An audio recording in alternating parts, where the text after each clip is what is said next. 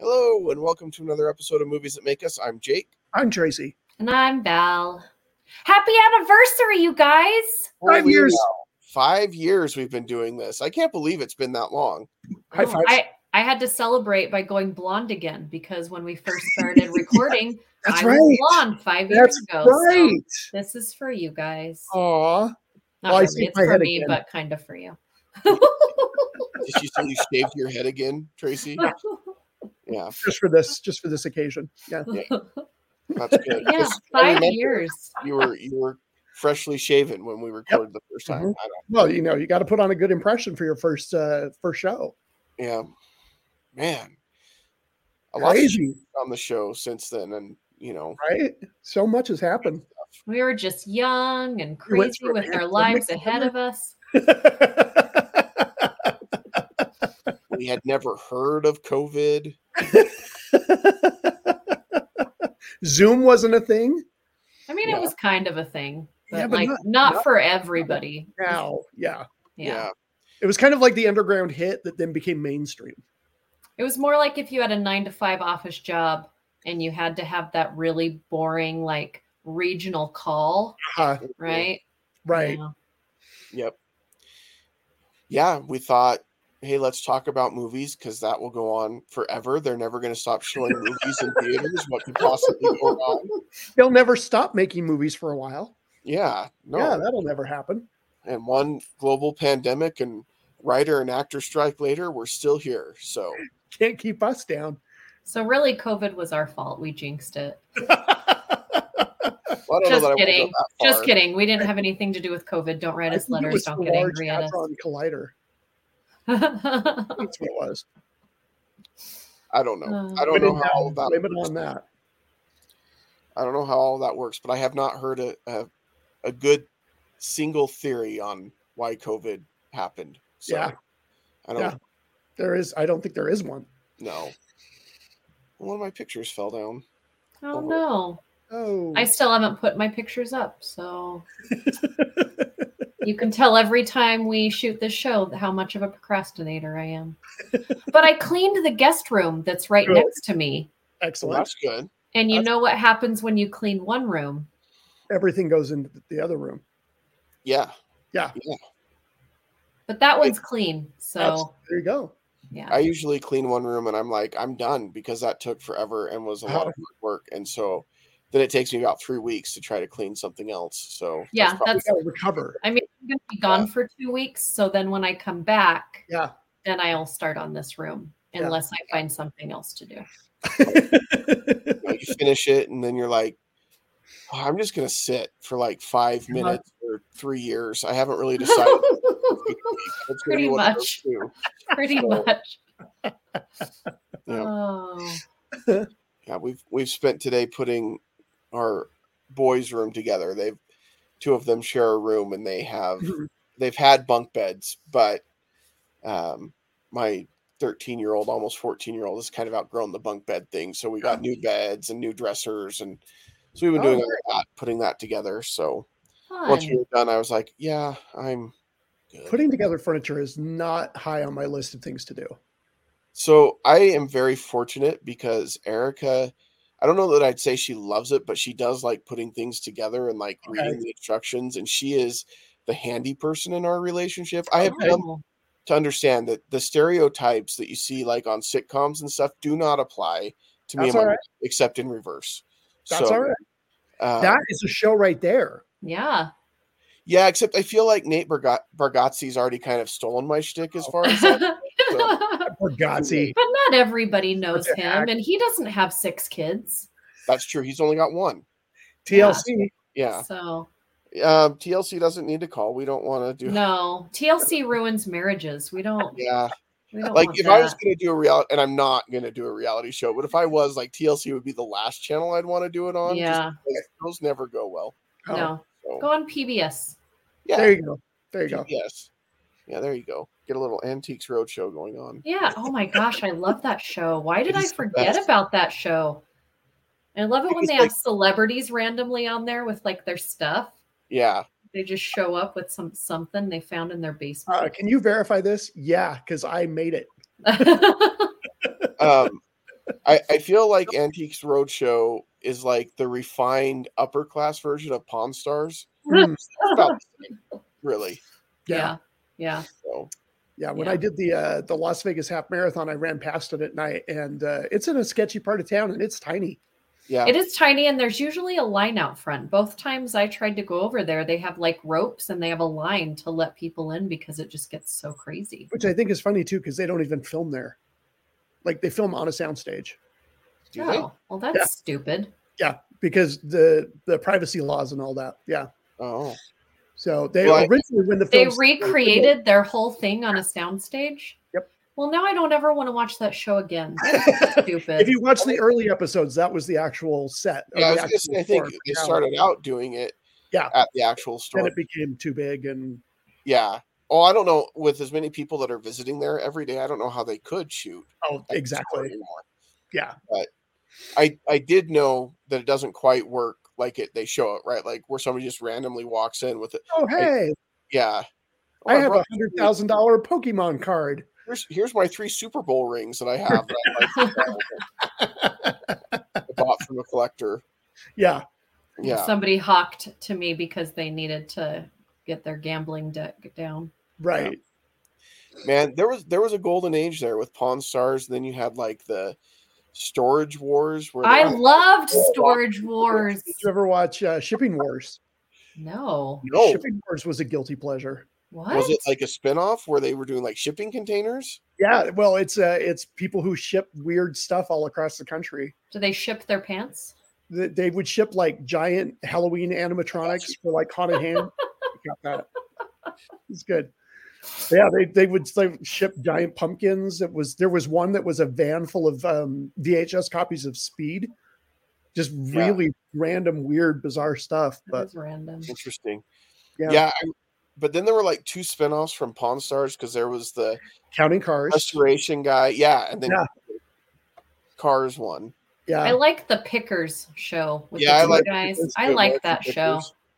Yeah, like that. yeah.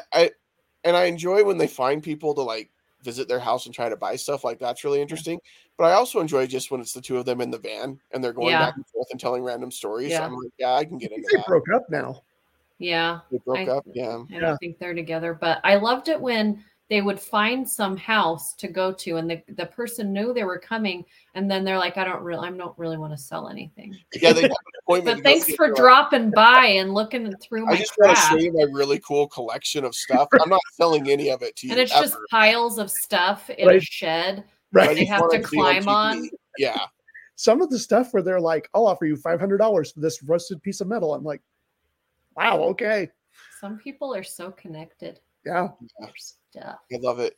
They would do that. I'll give you $500 for it, and then they turn around. They're like, "We're going to sell this for $1,500 back in the shop."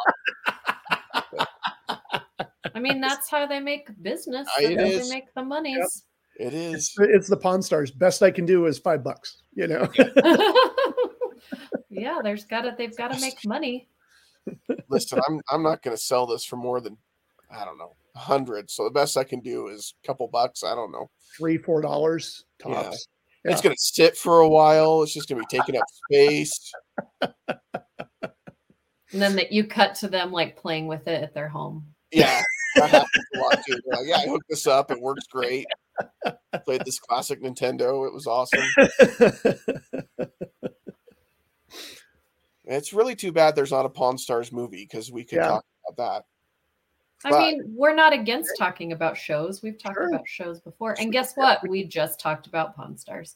I really don't think we needed a whole episode for it. No, I don't think so either. That was completely impromptu. That wasn't staged, folks. That wasn't like Pawn Stars. It wasn't staged.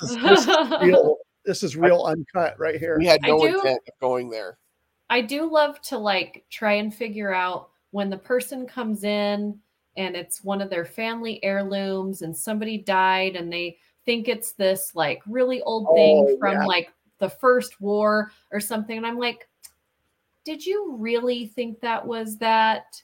Did this person really lie or really die and bring this to you? Or are you somebody that works in an old folks home and you cheat? Like, I like to think of like the story of how it really got there. I'm not saying that people that do work in those homes are, but you know, like I try and think of, and then you see the look on some of their faces, like they were told the story by their grandpa that this is what it's from, and the guy's like, they made that in the 80s. Like, completely false. That's just not. They're heartbroken.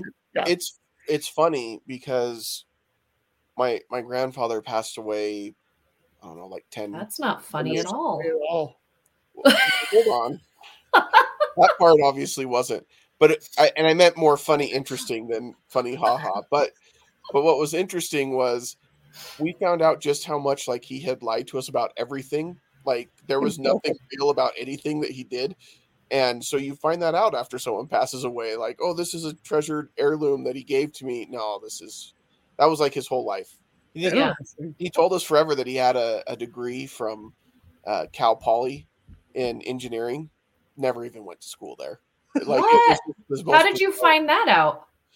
Just in some records, personal records that we found of his and things like that. It's all made up. Wow. So that's the stuff you learn when someone passes away. Like, oh, wait. All right. I mean, I pretty much think that you just have to go online and watch all my streaming and be like, yeah, we knew Val. And then you can come into this room where my stuff is worth nothing except for all the sentiments that go with my nerdy collection. Exactly. Yeah. Exactly. I mean, except for my Disney pins. True. Those are an investment. If you know what to do with them. Yes. Yeah. Well, we're not talking Pawn Stars for the whole episode or about Val's crap. But we are talking about one of the biggest movie mashups of the summer last year. Of all time, maybe. Of all time, possibly. Mm-hmm. And both are now available for streaming. Barbie on HBO Max, or excuse me, Max. Just Max. And Oppenheimer on Peacock, because there's no other reason to sign up for Peacock unless you're a wrestling fan.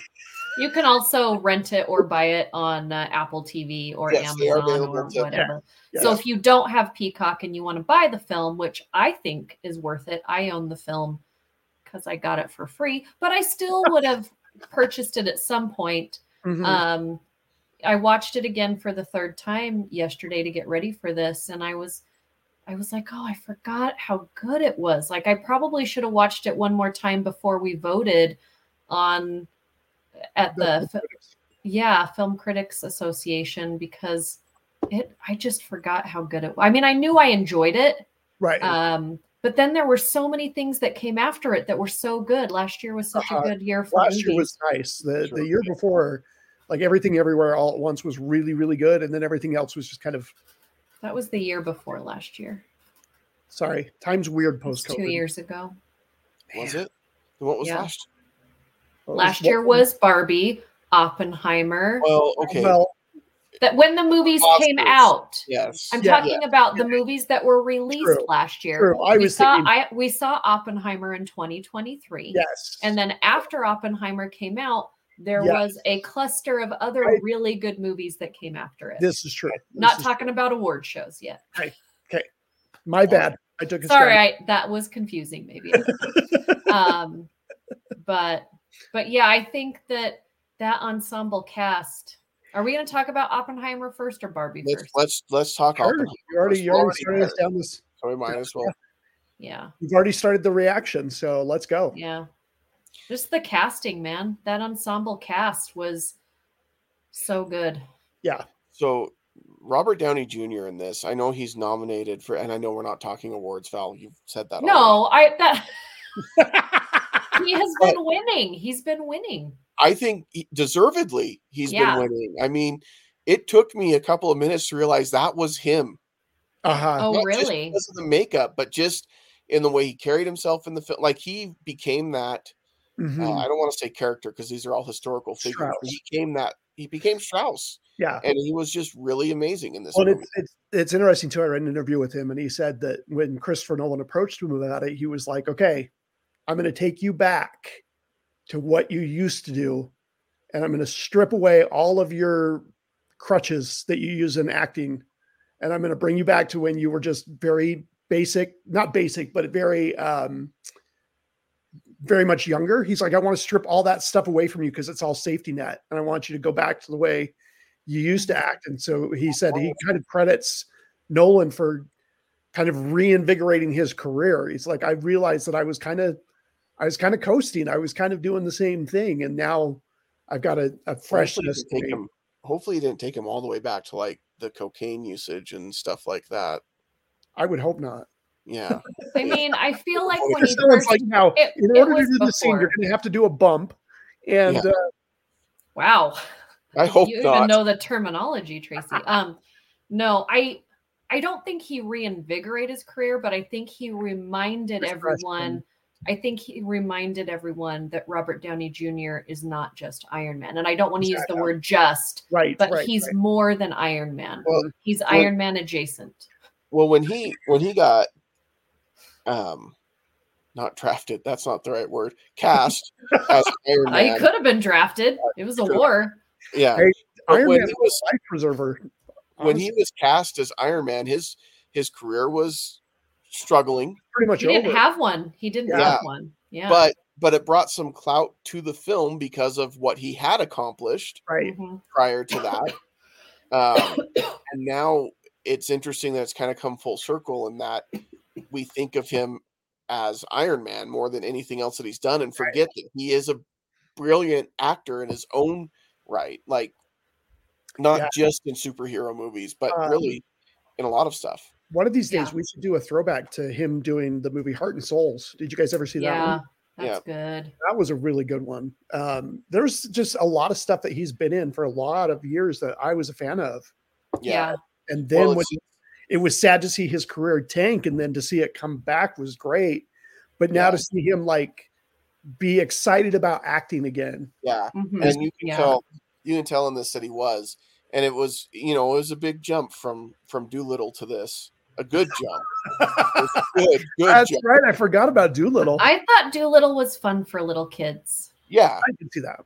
But it's not the same level of performance. No. Well, no, it's not the same type of movie at all. Yeah. Yeah, it's not. Yeah.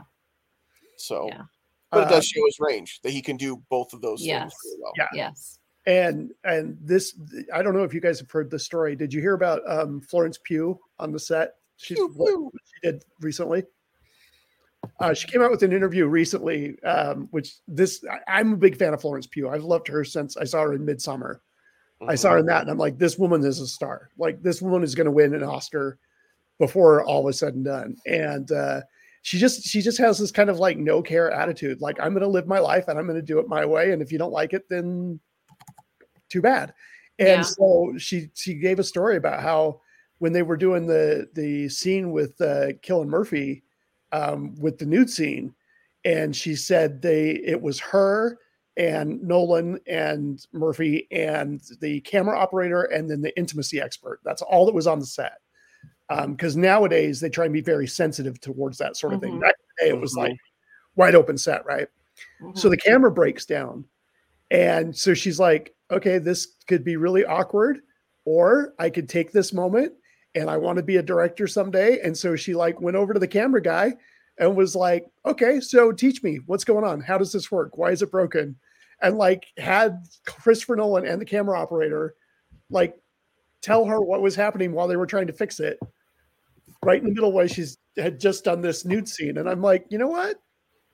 And she was like, I could sit here and be uncomfortable and feel weird or I could go learn something. So that's what I did. Yeah. Yeah. I think, I think most people know what I feel about nudity is that I don't have such an issue with nudity as I have about teaching people how to make bombs. Right. So like for me, I will say that did kind of feel unnecessary. Yeah. I mean, there were a couple times where she was naked and I was like, well, I mean, she doesn't need to be. Right. But the fact that she's comfortable with it. And to me, those intimate scenes back and forth, it showed I think it was more about them being vulnerable with each other. And that's why they were naked.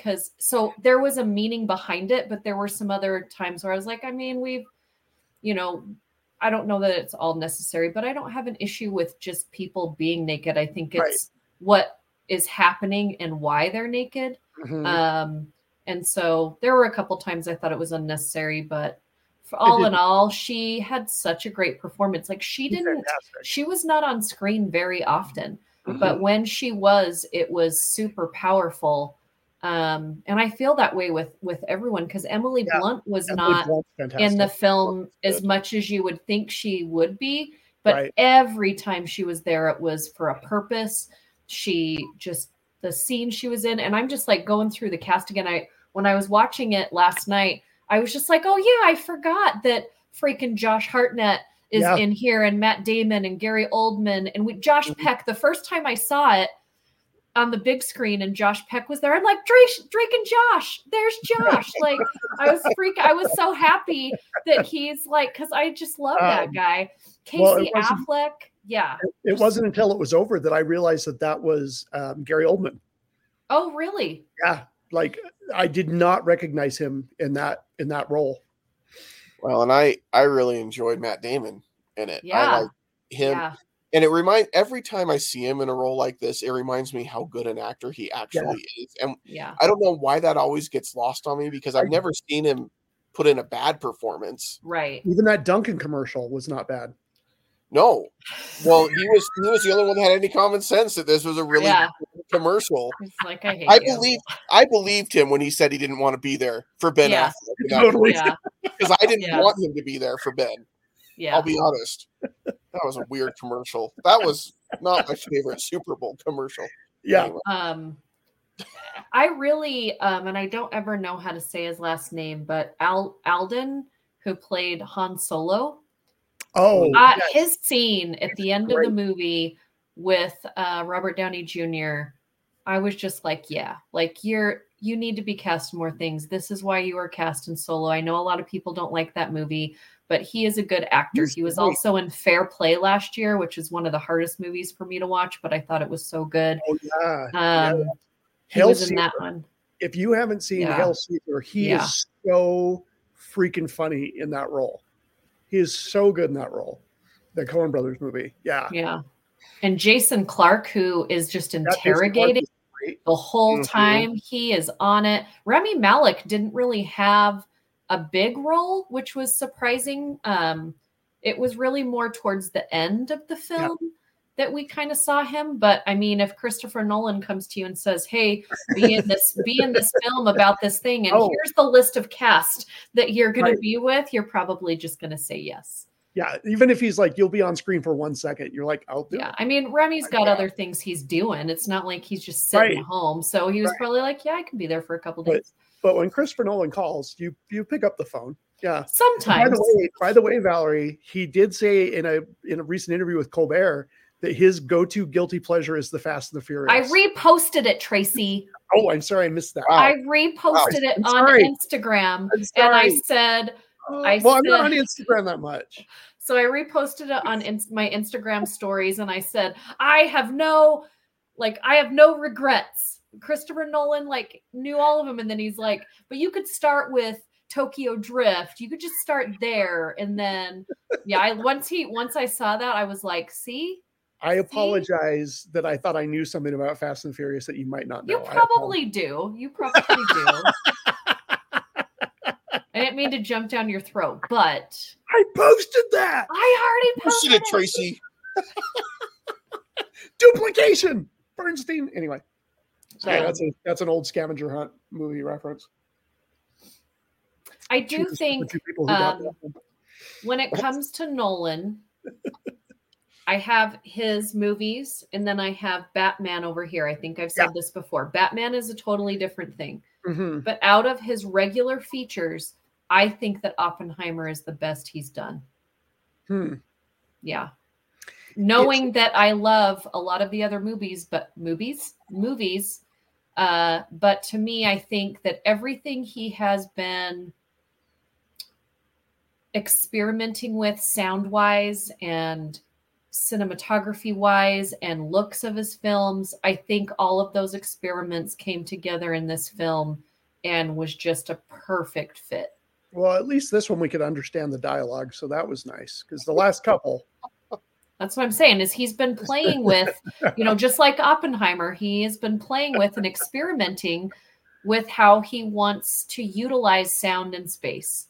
And in this movie, when there was the music, the score, you knew it was important. When he had score with dialogue, you could hear both, but they were both there. When there was quiet moments, which there were quiet moments, it was all there for a reason. And I just thought it was a sweet spot. He hit it. I'll save my full review for in a minute, but I struggle with this one. Like, it's good and I like it and I appreciate it, but I don't have any kind of emotional connection to this movie, and it feels really long to me. Like, it feels long. Tracy's just apathetic when it comes to nuclear warfare. He just doesn't have any strong feelings one way or the other. It just, I don't know. It just feels very cold. When did you start feeling like nuclear warfare was not a big deal? Was it before or after you saw the movie? Before or after? Sorry, I wanted to take a moment and let's reflect. Let's go back. I struggle sometimes with Christopher Nolan because he likes to get really clever with his storytelling sometimes. And he tells stuff out of order or in weird, funky order. And it's, for me, because I'm not a smart man, it is hard for me to follow it sometimes. And I feel like he cranked that up to an 11 with this movie. Really? At some points. I felt like it was hard to follow at some points in the film. It's hard to tell which time period is this at certain times. Oh, see, that's what I really loved, is because I feel like they did a really good job with aging these actors. It didn't seem cheesy to me. I don't feel like it's cheesy. It's with the black and white, but there's some parts in the color. It's hard to tell where you are in that timeline. Oh, yeah, I didn't have an issue, but I loved the aging. I loved the use of black and white. I loved the use of when it was in the past, everything was kind of blown out a little bit. Like, you had these dark tones, but all the white tones were a little blown out. So it was kind of a dreamlike sequence. And then when it was in the now, it was a little bit harsher of the same tones. But yeah, I just thought it was, I didn't know if I thought it was clever, but I definitely think when you have a long movie like that and you have such a serious subject, the fact that he thought about breaking it up to keep it more interesting so that you stayed with it was better. I had some people like Nisha from Good Things Utah. She went to watch it at home for the first time. Mm-hmm. And she said it was very hard for her to do it because it is very long. And I can see that. Like, if you've never seen it before and you're watching it at home and you're not totally tuned into it, I think it would be rough. I didn't have an issue watching it at home because I'd seen it in the theater. So that wasn't an issue. But I can see your point, Jake. But there's other movies that I've had an issue with that kind of style. This one, I don't know why, but I didn't. Yeah, I do appreciate that he did come down from the mountain a little bit for us plebes like myself and explain to us the fusion and the fission part, right? Because at the very beginning, the colored one is fusion and then black and white is fission, or maybe it's backwards. So you knew that it was two different things. Yeah. So I appreciated that he dumbed it down a little bit for me, but I still, I just don't. I felt like I needed to of his movies. So I saw a documentary about Oppenheimer before I saw this movie, and that helped tremendously. I feel like if you went into this not knowing much about him, you could get really lost really fast. And even then, I felt like I needed more history lesson afterwards. Yeah. See, I went after and I watched the 2 documentaries that are currently streaming after. And then recently, 2 days ago, I watched there's a new one on Netflix, I think, about Einstein. Yeah, that just came out on the 15th, and I watched that. It was okay, but I love films that doesn't give you the whole story, but gives you enough to go want to learn something. I don't know that a lot of people know the exact story of Oppenheimer. Like we've all heard of most of us have heard at least the words, the Manhattan Project, right? But I didn't know that the Manhattan Project was this project. Like I didn't know that they were so close together. Like I thought they may have been two separate things that dealt with the same thing. Rush did a whole song about it. So you're ahead of me. That's how I knew back in the day. Yeah. I mean, he started to learn about it in school, but he was like, nuclear warfare, I just don't care. It just doesn't interest me. So, people died. I lived through the Cold War. I remember going to school and learning that if there was a nuclear attack, we needed to hide under our desks. Yeah, because that would have done nothing to save us. I remember that in my early elementary school days, but we stopped doing it after the Berlin Wall came. I don't think that this is my thing. I don't think going under your desk is going to save you from anything. Oh, those desks? No, they're going to collapse. But I mean, anything. Yeah. Like, what is it going to save you from? Mm-hmm. You can't hide from people under there. Yeah. If there's an earthquake that's going to happen, those desks are going to collapse. It may not hit you right away, but sorry, kids, if we're scaring you. Yeah, I was going to say, they're teaching you. We don't have little kids listening to us. Well, I hope not, and especially not on an episode about Oppenheimer. Like that's something the kids need to read out. You can scroll along for Barbie later, but I also don't think Barbie is a little. I don't know the Barbie. We'll get into that, but they don't teach it anymore, so it's not going to scare people because they don't teach that anymore. Well, they don't, but they teach them to hide under their desks for other things, and they do quite a few drills where they're asking. Big's the knowledgeable one on this. Under their desks. Yeah. They could interfere. They could interfere with things, but from a nuclear weapon, no, not going to help. No, it was an attempt to do something in a situation where nothing could really be done. Yeah. So. Like I said, my main problem with this film is I just didn't emotionally connect to it. Like, I like it, I can appreciate it, but it just feels very cold to me and very distant. Whereas it's like, I didn't really feel like it just didn't resonate with me. But I know it's going to win all sorts of awards. I don't know that in 50 years from now, people are going to look back and be like, that was a really important cultural milestone or something that really stuck with us. Versus, I think Barbie will. Interesting. I don't know. I think Barbie is already starting to wear off of people. I think people now think it's a fun movie, but until they accidentally see or hear the quotes on social media, I think it was really important when it came out. And I think that people that really resonated with it are going to think it's a little important. I think directors and writers in the business are going to, but I don't think the general population of people are still hanging on to it like they did when they first watched it. And I think a year from now, it's not going to mean anything. But when there's like a 20-year anniversary, it's going to be huge.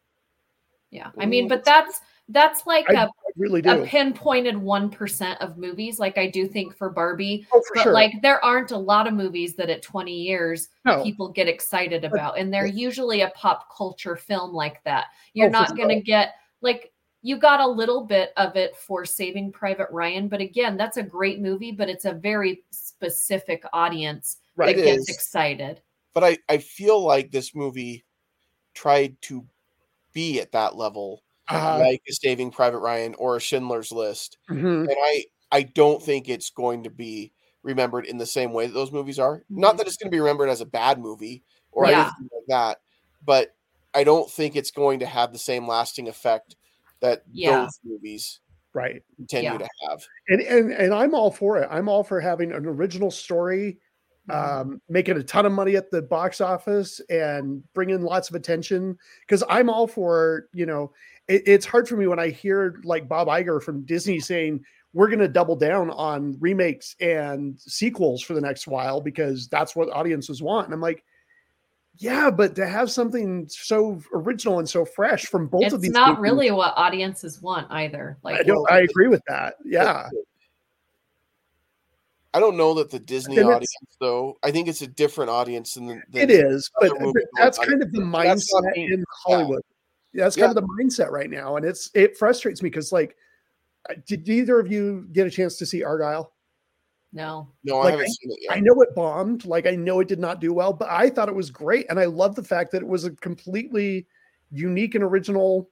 I mean, like, we've had the whole spy genre before. We've also had the writer whose stuff comes to life. But the way that he puts that movie together and the way that things unravel, I'm like, this is really creative and really unique, and it just bombed. And so it's frustrating. So whenever there's an original movie that does really well, I'm very excited, but for some reason, Oppenheimer just didn't resonate with me.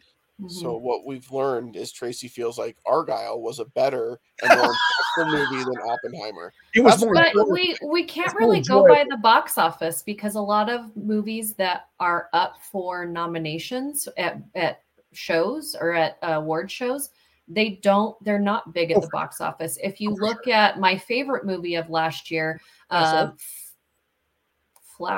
Killers of the Flower Moon, trying to be sarcastic, that actually bombed at the box office. It didn't do what they wanted it to do. American Fiction was pretty much forgotten because of the way that they put it out. Which is Past Lives didn't really have a huge opening, and then it went straight to streaming because that's what they thought it was. So for me, box office doesn't really have anything. And then you've got a movie like Barbie, which we're going to talk about, and that was huge at the box office, and everybody thought it was going to get way more accolades in the mainstream top tier award shows, and it's been kind of forgotten about in some categories. So it's just like superhero movies, there's only been one that has been nominated as Best Picture. And so those not always, during that time period, during the golden years of Marvel Cinematic Universe, those movies were making a crap ton of money. Yeah. I still think Endgame should have been nominated, but that's not. Yeah, I mean, so do I. Endgame, I think, is one of the best. I watch it at least once a week. I love it. We should grade Oppenheimer before we move on to Barbie. I'll start. I'm going to give it a B+. I don't think you can deny that this is a really good movie, really well put together.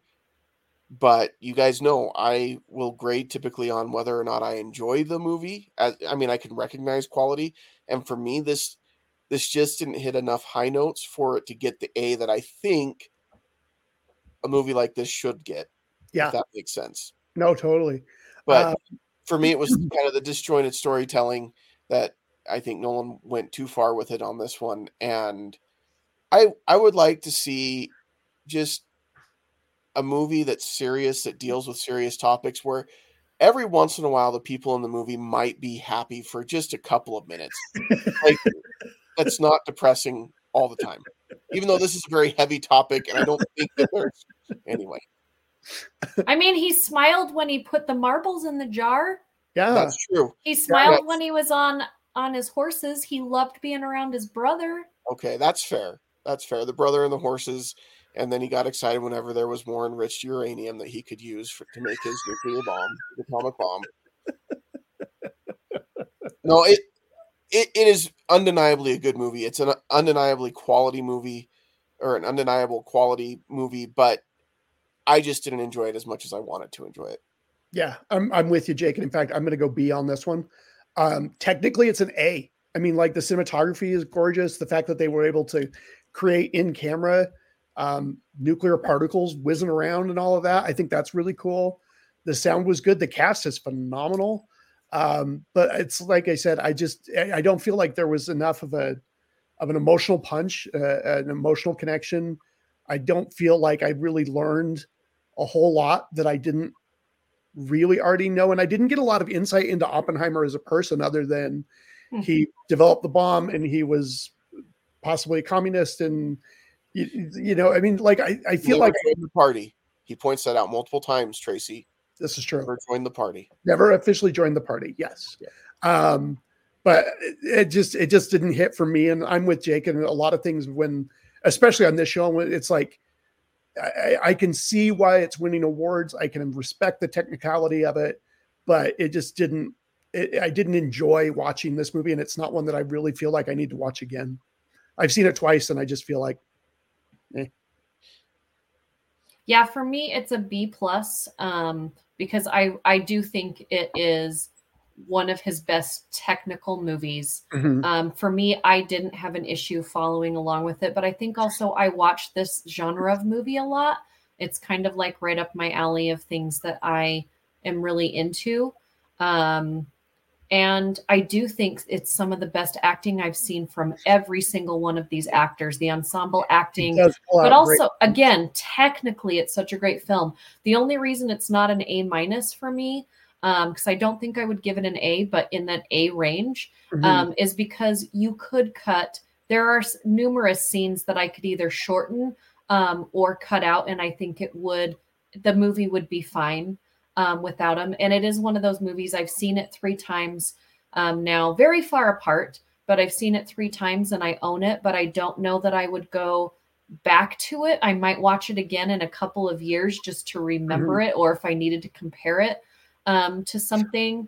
But it is kind of in that long realm that I don't know that I need to watch it again. But when I do watch it, I'm always like, oh, yeah, I forgot how good everybody is in this film. Like it made me so happy to see all of the actors that he pulled into this film. And it could have been a jumbled mess. We have seen it before, right? Yep.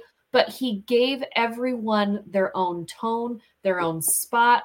I felt like the people we needed to know things about, we knew it. And those that were just there to cause eruptions, like that was cool that we only knew them as disruptors, right? And I thought that kind of went along with what they were creating and the atmosphere that was that time and place. So for me, a high B plus. If I could give it a B plus plus, I would. Okay. Quick note, I did love this. Emily, I saw an interview with Emily Blunt, and she talked about how Christopher Nolan like always dresses in a suit on set. Like he is always dressed to the nines. And like on her first day on set, they were filming out in the Los Alamos area, and she was wearing Crocs because she wasn't officially on set. She just came to visit. And like he looked at her and like looked at her Crocs and just kind of gave her this disapproving look. And she was like, okay. And so then like every day, like from then on, whether or not she was officially on camera or not, like she would dress up to be on set because she was like, I think he probably gave the disapproving look at the Crocs. I would too. Like, sorry if you're a Crocker, if you're a Crocker or not a Crocker. It was some kind of comfortable shoe because they're out in the dirt and everything else, you know, but she was like, from then on, I made sure that I dressed well on set. Love the Crocs. Love the Crocs. And I may or may not be wearing Crocs right now, but you know, around the house. A lot of people love Crocs. Yeah. A lot of people do. I mean, they're selling. If you're a Croc person, don't send me hate mail. But I could see Christopher Nolan like, really, Crocs? On my side. And if I was Emily Blunt, I'd be like, whatever, Christopher Nolan. Like, I'm not you. Who wears a suit on set in the middle of Los Alamos? Because he respects the cinema. Well, let him respect it. I respect it in my Crocs. Yeah. Not mine. I don't own Crocs, but you know. But if you did. Anyway, I think I'll buy my first pair when I go back to Burning Man, because that was a must have for everybody out there. There you go.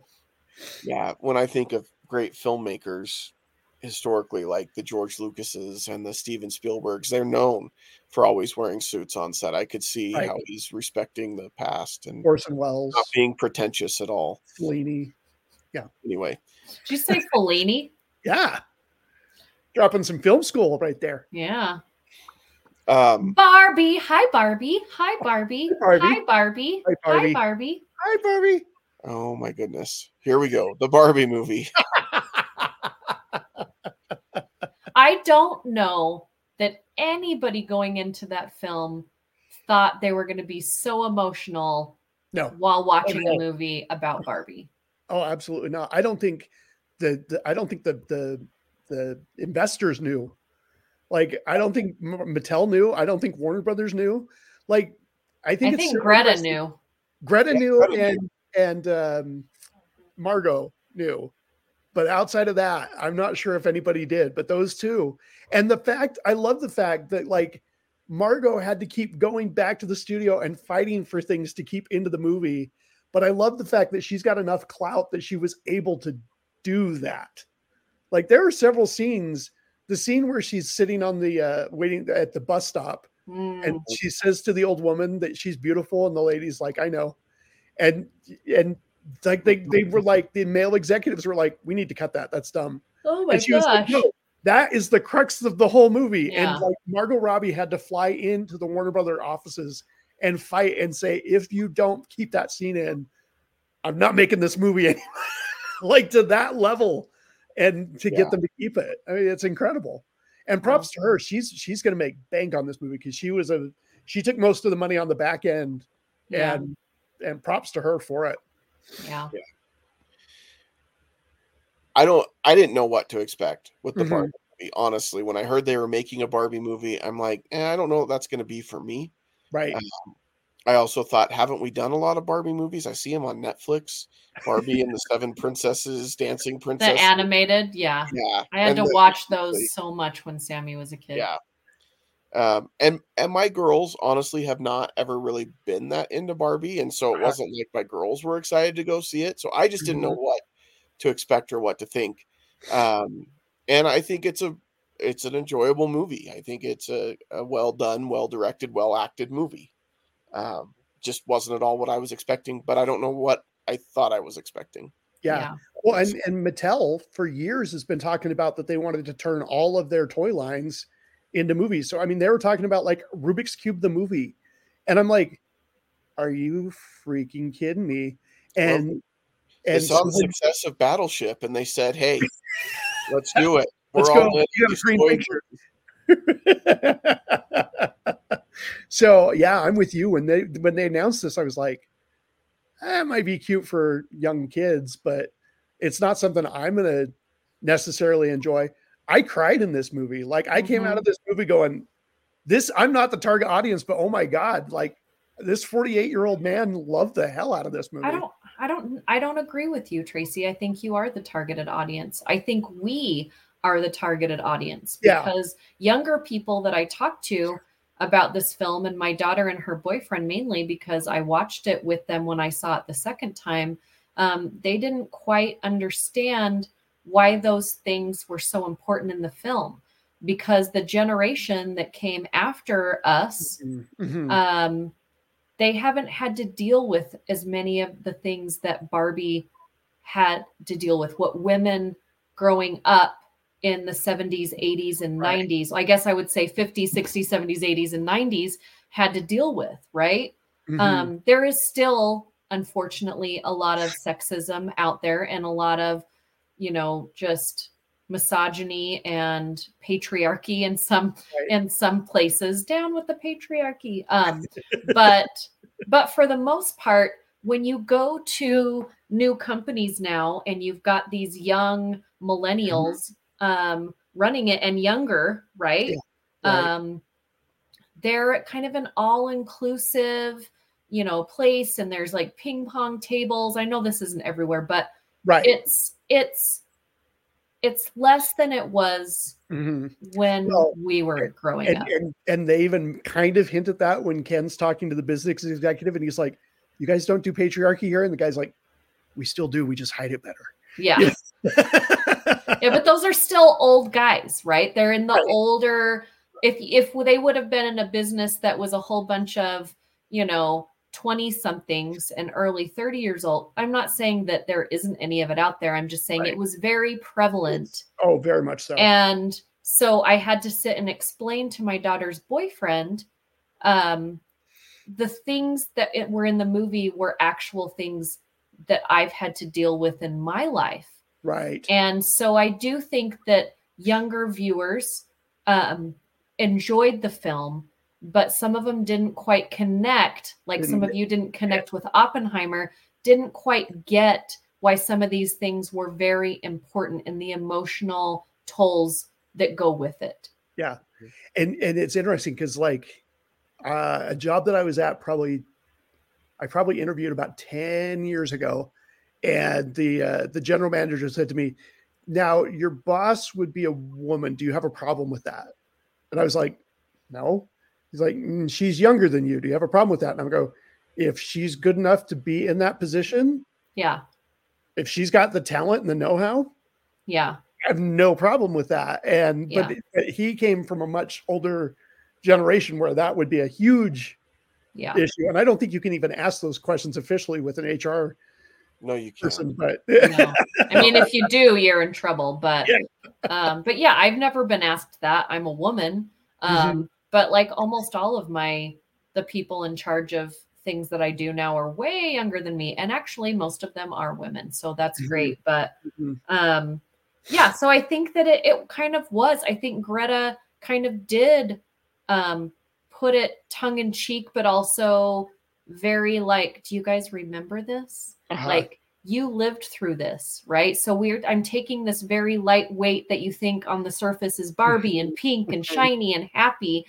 And what if inside of that world that everybody thought was this frivolous thing is actually what we should be thinking about, is actually exactly opposite of what our world is. And why is it? Like, there's all these questions that were put out there, and she is so smart.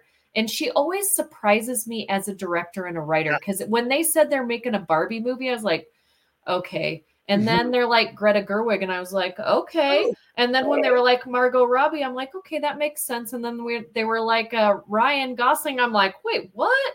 Like, this is going in a total. And then when I saw like Simu is in it, and all these other people, I was like, all right, like this can be something. Simu was so good in this role. So good. Like, I want more of him in different things, because I just remember the dance. Oh my! Yeah, he and Gosling played off so well off of each other, and Gosling, like, that could have been such a bad role, and he completely took that on and owned it. And like I don't know, there's so many great lines with him, but the one that I love is when he's like at the end, when Barbie's talking to him after they've freed all the Barbies, and he's like, I kind of got disinterested in the patriarchy when I learned it wasn't all about horses. He's like admitting he didn't know what he was doing. He is a simple guy that can. He is Knuff. Yeah, he's Knuff. My girls watched it and loved it. They watched it. That's awesome. We bought it on iTunes or Apple or whatever it's called now. And for about a week straight, they watched it almost every day. My two older daughters. Wow. And did they ask questions? A couple of them, but it wasn't. So kind of to your point, Val, I think in their minds it was like, yeah, the patriarchy's stupid. Like in their minds it made sense because because it is stupid. Right. Their dad isn't. I mean, I'm not overly chauvinistic. I mean, I don't think you're chauvinistic at all. Well, wouldn't think so. No, I'm not. I think of myself as I try not to be the anyway. Yeah. And I think that's just not what they see. It's not like, I am the father. Yeah. That has zero clout in this house. When I'm like, I'm the father, you'll listen to me. They're like, yeah, whatever. Whatever, Dad. But it's not. But I do think it's different for them growing up. Like, I don't think that they even know about those challenges, which maybe they need to, and maybe this movie is good for that, to kind of show them that that kind of stuff is out there. But that's just not the way they see the world, because that's the way that hasn't been their world. Yeah. And I think with the older, like Sammy's 22 and her boyfriend is 24, I think that some things can get super hyped, right? So it was so hyped by the time they saw it at the house. That's true. That they were kind of like, I mean, it was fine, but like, why, why is it so important, this movie? I think Sammy got it a little bit, but it was more her boyfriend. And I was kind of cool that he sat there and listened to me and saw, things from a different way. I said, you don't get a lot of this stuff because you haven't had to. Yeah. And I just flat out said, you're a white male in Utah. Like, you haven't had to deal with any of it. And it's nothing against that. Right. But, you only really understand things if either you research it or somebody has had to deal with it, or you've dealt with it yourself. And so like, I don't hold it against anyone, but it was nice that we could sit and have a conversation. But to their thing too, is I think I enjoyed it so much more because I was in a theater in Washington, D.C. It was packed to the hilt with people dressed in pink. There was no empty seat, but I'm sitting there with a coworker, this big burly guy named Jim, and he's crying as much as I was, right? Like it was for everybody that was in that room, and people were laughing and people were crying and people were cheering. And then I think sitting at home, kind of like Oppenheimer, if you see it for the first time and you're in a house and, you know, you're kind of not totally invested and there's other things going on, that I can see how it wouldn't be as effective. Right. I can totally see that. And I was lucky. I saw it to them. And so I got there before all the hype built up. And but I love the fact that it like freaked all these conservative white men out. Like that whole thing. What's the guy from the Daily Caller? I can't think of his name. I don't know. Oh shoot. Anyway, but when he like any recognition on the show. So but when grown men are like buying Barbie cars and lighting them on fire on their grills, I'm like, way to go, Greta. You did. And Mattel's laughing all the way to the bank. Absolutely. So yeah. Well, and it's funny. So one of the big arguments against it that I saw in the circles that I run in was about how it treats motherhood. And in particular, you know, you've got the Barbie that was like the pregnant Barbie that was discontinued. Yeah, Midge. And they're like, because nobody wants a pregnant doll.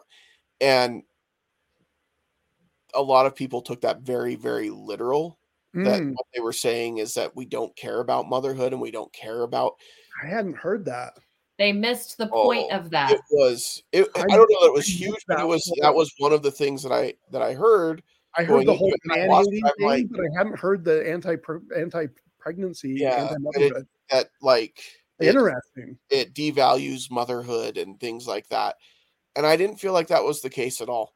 And I feel like if you watch it and then you listen to America Ferrera and her speech that she gives, not just once, but multiple different speeches toward the end of the movie, if what you got out of that is that it's devaluing anything that's part of the lived woman experience, whether that's motherhood or being a professional or doing whatever, if you think it's devaluing anything, then you have missed the point of the movie.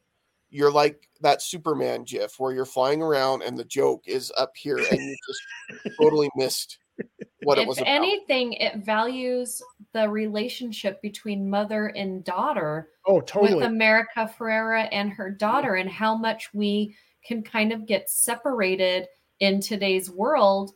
And, you know, as our kids are growing up. And so for me, that was more of that thing, because I grew up when that Barbie came out, right? That's when I was into Barbies. And moms were very angry about that Barbie, because now we have to explain to our kids how babies happen. Right. And so the Barbie didn't do well. So if you are age 30 or above, if you have such an issue with it, you should have gone out and bought that Barbie when the Barbie was out. Like, that's why it didn't work, is because people, one, didn't like Barbie's younger sister, and they also didn't like pregnant Barbie, and they also Dr. Barbie didn't do very well either. That's the whole family values time. So well, and that was the big thing I remember growing up with Barbie, is that she was in all of these different careers, not just doctor, but, you know, pilot, but, and you see all of them in this, you know, and it was like, this is just encouraging little girls to want to work outside the home and not be part of the family. And I remember that being the case with Barbies. Well, and the ones that sold the most were Beach Barbie and Rock and Roll Barbie. And like, it was all little, like the Mermaid Barbie. It was all the pretty cutesy things that you wanted girls to be, but all of the other ones didn't sell very well. So it, you know, all the ones dressed in princess gowns were huge hits, but nobody went out. Most people did not go out and buy the Barbies that were different nationalities, that were different jobs. You know, I loved my Barbie in the Rockers set, and I loved Asian Barbie. She was the one I played with the most. Her and the Ken with the real hair. He had real blonde hair, and everybody just thought it was so weird. And I thought he looked like the DJ from MTV. You know, and so I just think it's funny that people complain about things that they could have done something about when it was happening. Yeah. So now you're complaining about the exact opposite thing. Yeah. But that's the way the culture works, right? That's the way people do it. Yeah, I'm going to complain about this. Okay, well, we fixed it, and now we're addressing it. Oh, well, now I'm complaining about the way that you fixed it and addressed it because you didn't fix it right. Or now it's a different problem. I like it back the way it was. Yeah. But I got to say, I got to give huge credit to Greta and to Margot for taking a movie that could have been a complete corporate sales job. It reminds me in a lot of ways of the Lego movie, where it was like, it could have been so bad. And instead it was very subversive and smart, and it had points. And the fact that they were able to like throw some shade on the parent company inside the parent company's movie, like that was just really, really smart, clever. And the fact that they got that done and through and made billions of dollars. Well, I think nowadays it's all, I don't want to say it's easy to get that kind of stuff through. I think studios and companies will put a stop to it pretty frequently. Right. But I think then you have to deal with the backlash, because it's going to get out that it was going to be in the movie, and then it was cut because you didn't want it in the movie. Yeah. And so then you've got to be prepared to deal with that backlash. You have to think, is it easier just to take the hit on the chin? Because we could have done better. We should have done better. Or do we want to deal with the backlash of getting it cut? And the whole sequence of explaining the Godfather to the Barbies, I was like, oh God, that takes me back to my film school days. Like, and even now I'll like start explaining a movie and I'm like, oh, shut up, you shouldn't be doing that. Yeah. But all I know is that Dave was really upset. Babe was really upset that there was not a Casa House Mojo Dojo under the Christmas tree for him. I can see that. Yeah, he was really bummed out. I loved Kate McKinnon as the weird Barbie. I love that they had weird Barbie. I remember that Barbie specifically, and I know that it wasn't a specific Barbie. It was just we all had one though. My sister had gone all over her face and cut her hair down to like the Yep. The Barbie that was played with. My sisters had a decapitated Barbie that was the weird Barbie, but it had no body. It was just the head. My sister says I took the heads off of her Barbies, and I didn't. Not that I remember. Anyway, but she says that I did, and I don't think that's true. I think she did it and then framed me for it. Wow. Yes. She was devious. And I'm so excited. I want Ryan Gosling to perform I'm Just Ken. He is. Oscars. He doesn't want to, but he is. And the fact, this was so great to me, like the fact at the Grammys when that song beat the Billie Eilish song, and both he and the other guy are looking at each other like, I don't want to go up on stage. Do you want to go up on stage? Because I don't want to go up on stage. Like, this is a mistake. This should not be happening. Well, but it's interesting. I don't know how much of that is that they didn't think that they deserved it or whatever, because it's just kind of a campy song, and it's a great song. I think it's a wonderful, it's fantastic. Yeah, but I also think there's a little bit of like, I mean, it's the same thing where he got nominated for his performance, and his song got nominated for best song. But Greta didn't get nominated for best director, and Margot didn't get nominated for her performance, which kind of encapsulates the whole message behind it. Yeah. I do. Like you said, Val, that the sexism is still out there. Well, okay. So I'm going to play devil's advocate for a second. I would put Greta up there over I'd put Margot over, and what's her bucket with the Jodie Foster. Annette Bening. Yes. Annette Bening. That's exact. So this is the thing. Okay. I do agree that Greta deserves to be in that category. And you already know who I would take out of that category and put Greta in. But every time he makes a movie, Scorsese's going to get a nomination, right? Yep. Doesn't matter what kind of piece of crap he puts in a bag and sells. It's going to be, and I am a huge fan of Scorsese. I love Scorsese, but this is not his best work. But when it comes to Margot Robbie, it's one of those years that is really hard because there were an abundance. One, there was more female directors that had movies that were recognized this year than any other year, right? But the fact that I feel like they feel like, okay, we have 2 in the category, so we're good. But if we had 3, it might be too much. But you look at, other than Scorsese, all of the other directors, for me, deserve to be in that category, right? Yeah. Well, but I would switch those 2 out. Agreed. Get to Best Actress. Everybody deserves to be in that category. Now, the movie that Annette Bening was in was actually really good. I've seen her be that kind of character before. Not that exact person, but Annette Bening is another one of those people that she doesn't have a movie come out very often, especially being the lead actress. So when she does, the Academy, not all the other award shows, because she's not nominated in a lot of the other ones, but she is going to be represented. And that's where we get a little political. Now, as much as I think Margot Robbie did a great job, I do think that it was Greta that made Barbie. I don't know that it was Margot, and don't send me hate mail.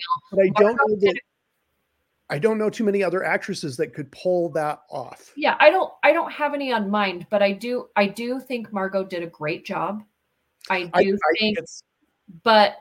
do think that I would switch her out with Annette Bening, but there's also 5 other leading ladies that I saw in movies this year that you could also argue could be in that position. Are we only putting Margot in there because the movie made so much money? They did nominate the Best Picture, right?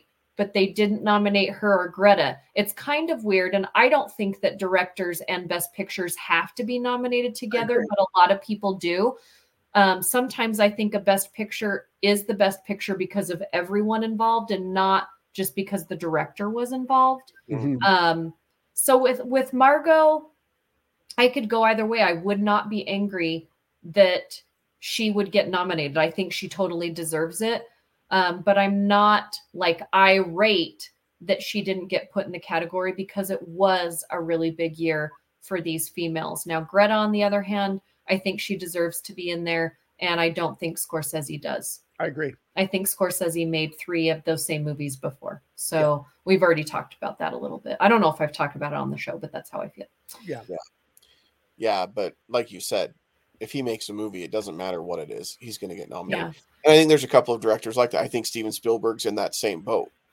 Ripley usually is. Yeah, mean, Spielberg has been off and on, but like Meryl Streep, if she comes out and does, and I love Meryl Streep, I love Annette Bening, but they're always going to be there. Yeah. There were some people that were nominated last year that I don't think did better than some other people, but they're older, well-loved actors. And because they're a little bit older and they're well-loved, and maybe they think about their past work wasn't recognized, then they throw them in as soon as another project comes up because they want them to be recognized. So like, I think Brendan Fraser got his award last year not because of that role.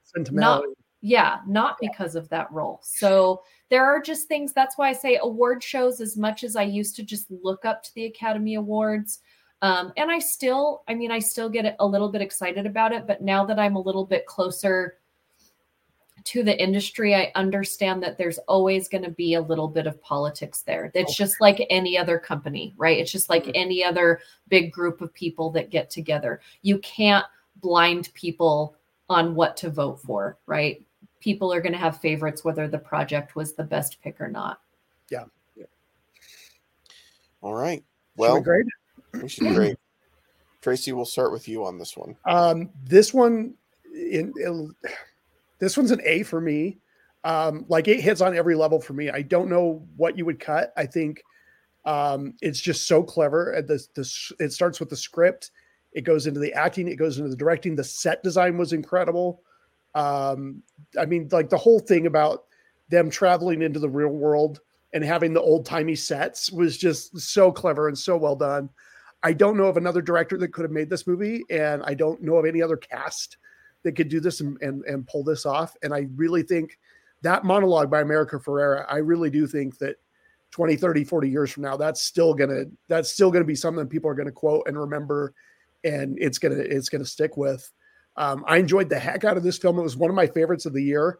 I really, really love this movie, and it's one that completely took me by surprise. So very solid A for me. When I first saw this film, it was an A for me. And now it's an A-, only because the second time and third time I watched it, it wasn't as fun as the first time. Like, I don't think I ever need to see it again, as much as I respect it. And the writing was so smart. Again, an A- is still a really good grade. Yeah. But I think it would be fun to see it again in a couple of years at like Broovies with a whole bunch of rowdy people, and we're all laughing and having a good time.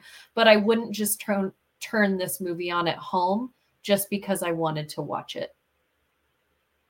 Yeah, I think I'm in the same boat, Val. I think as a communal experience, and this really captured a moment last summer when this movie came out. This was a movie that we collectively needed last summer to rally behind and to enjoy that moment that it was.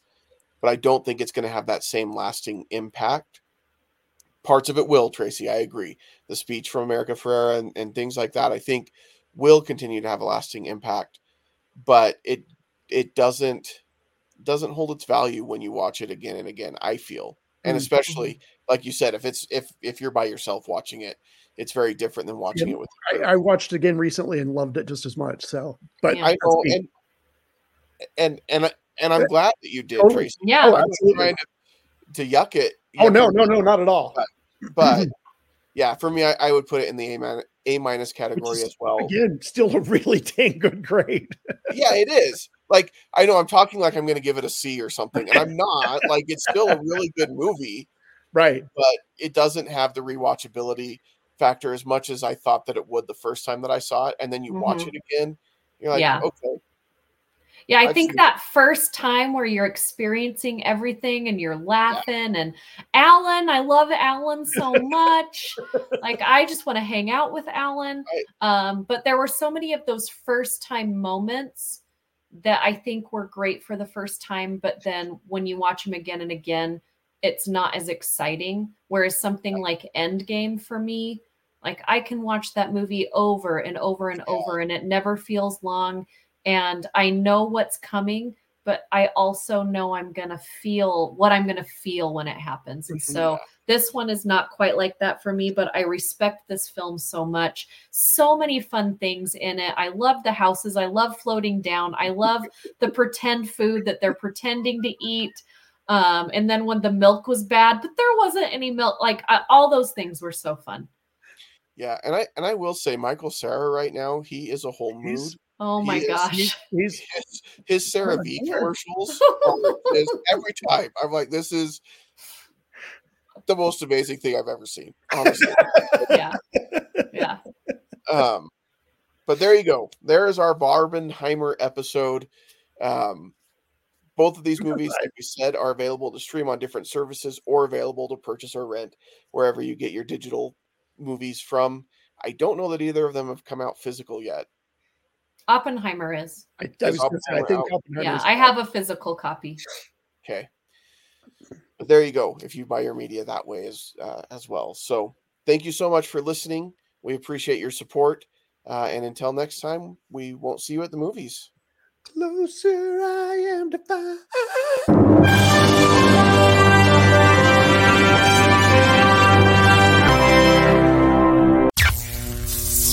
This has been an Age of Geek media production.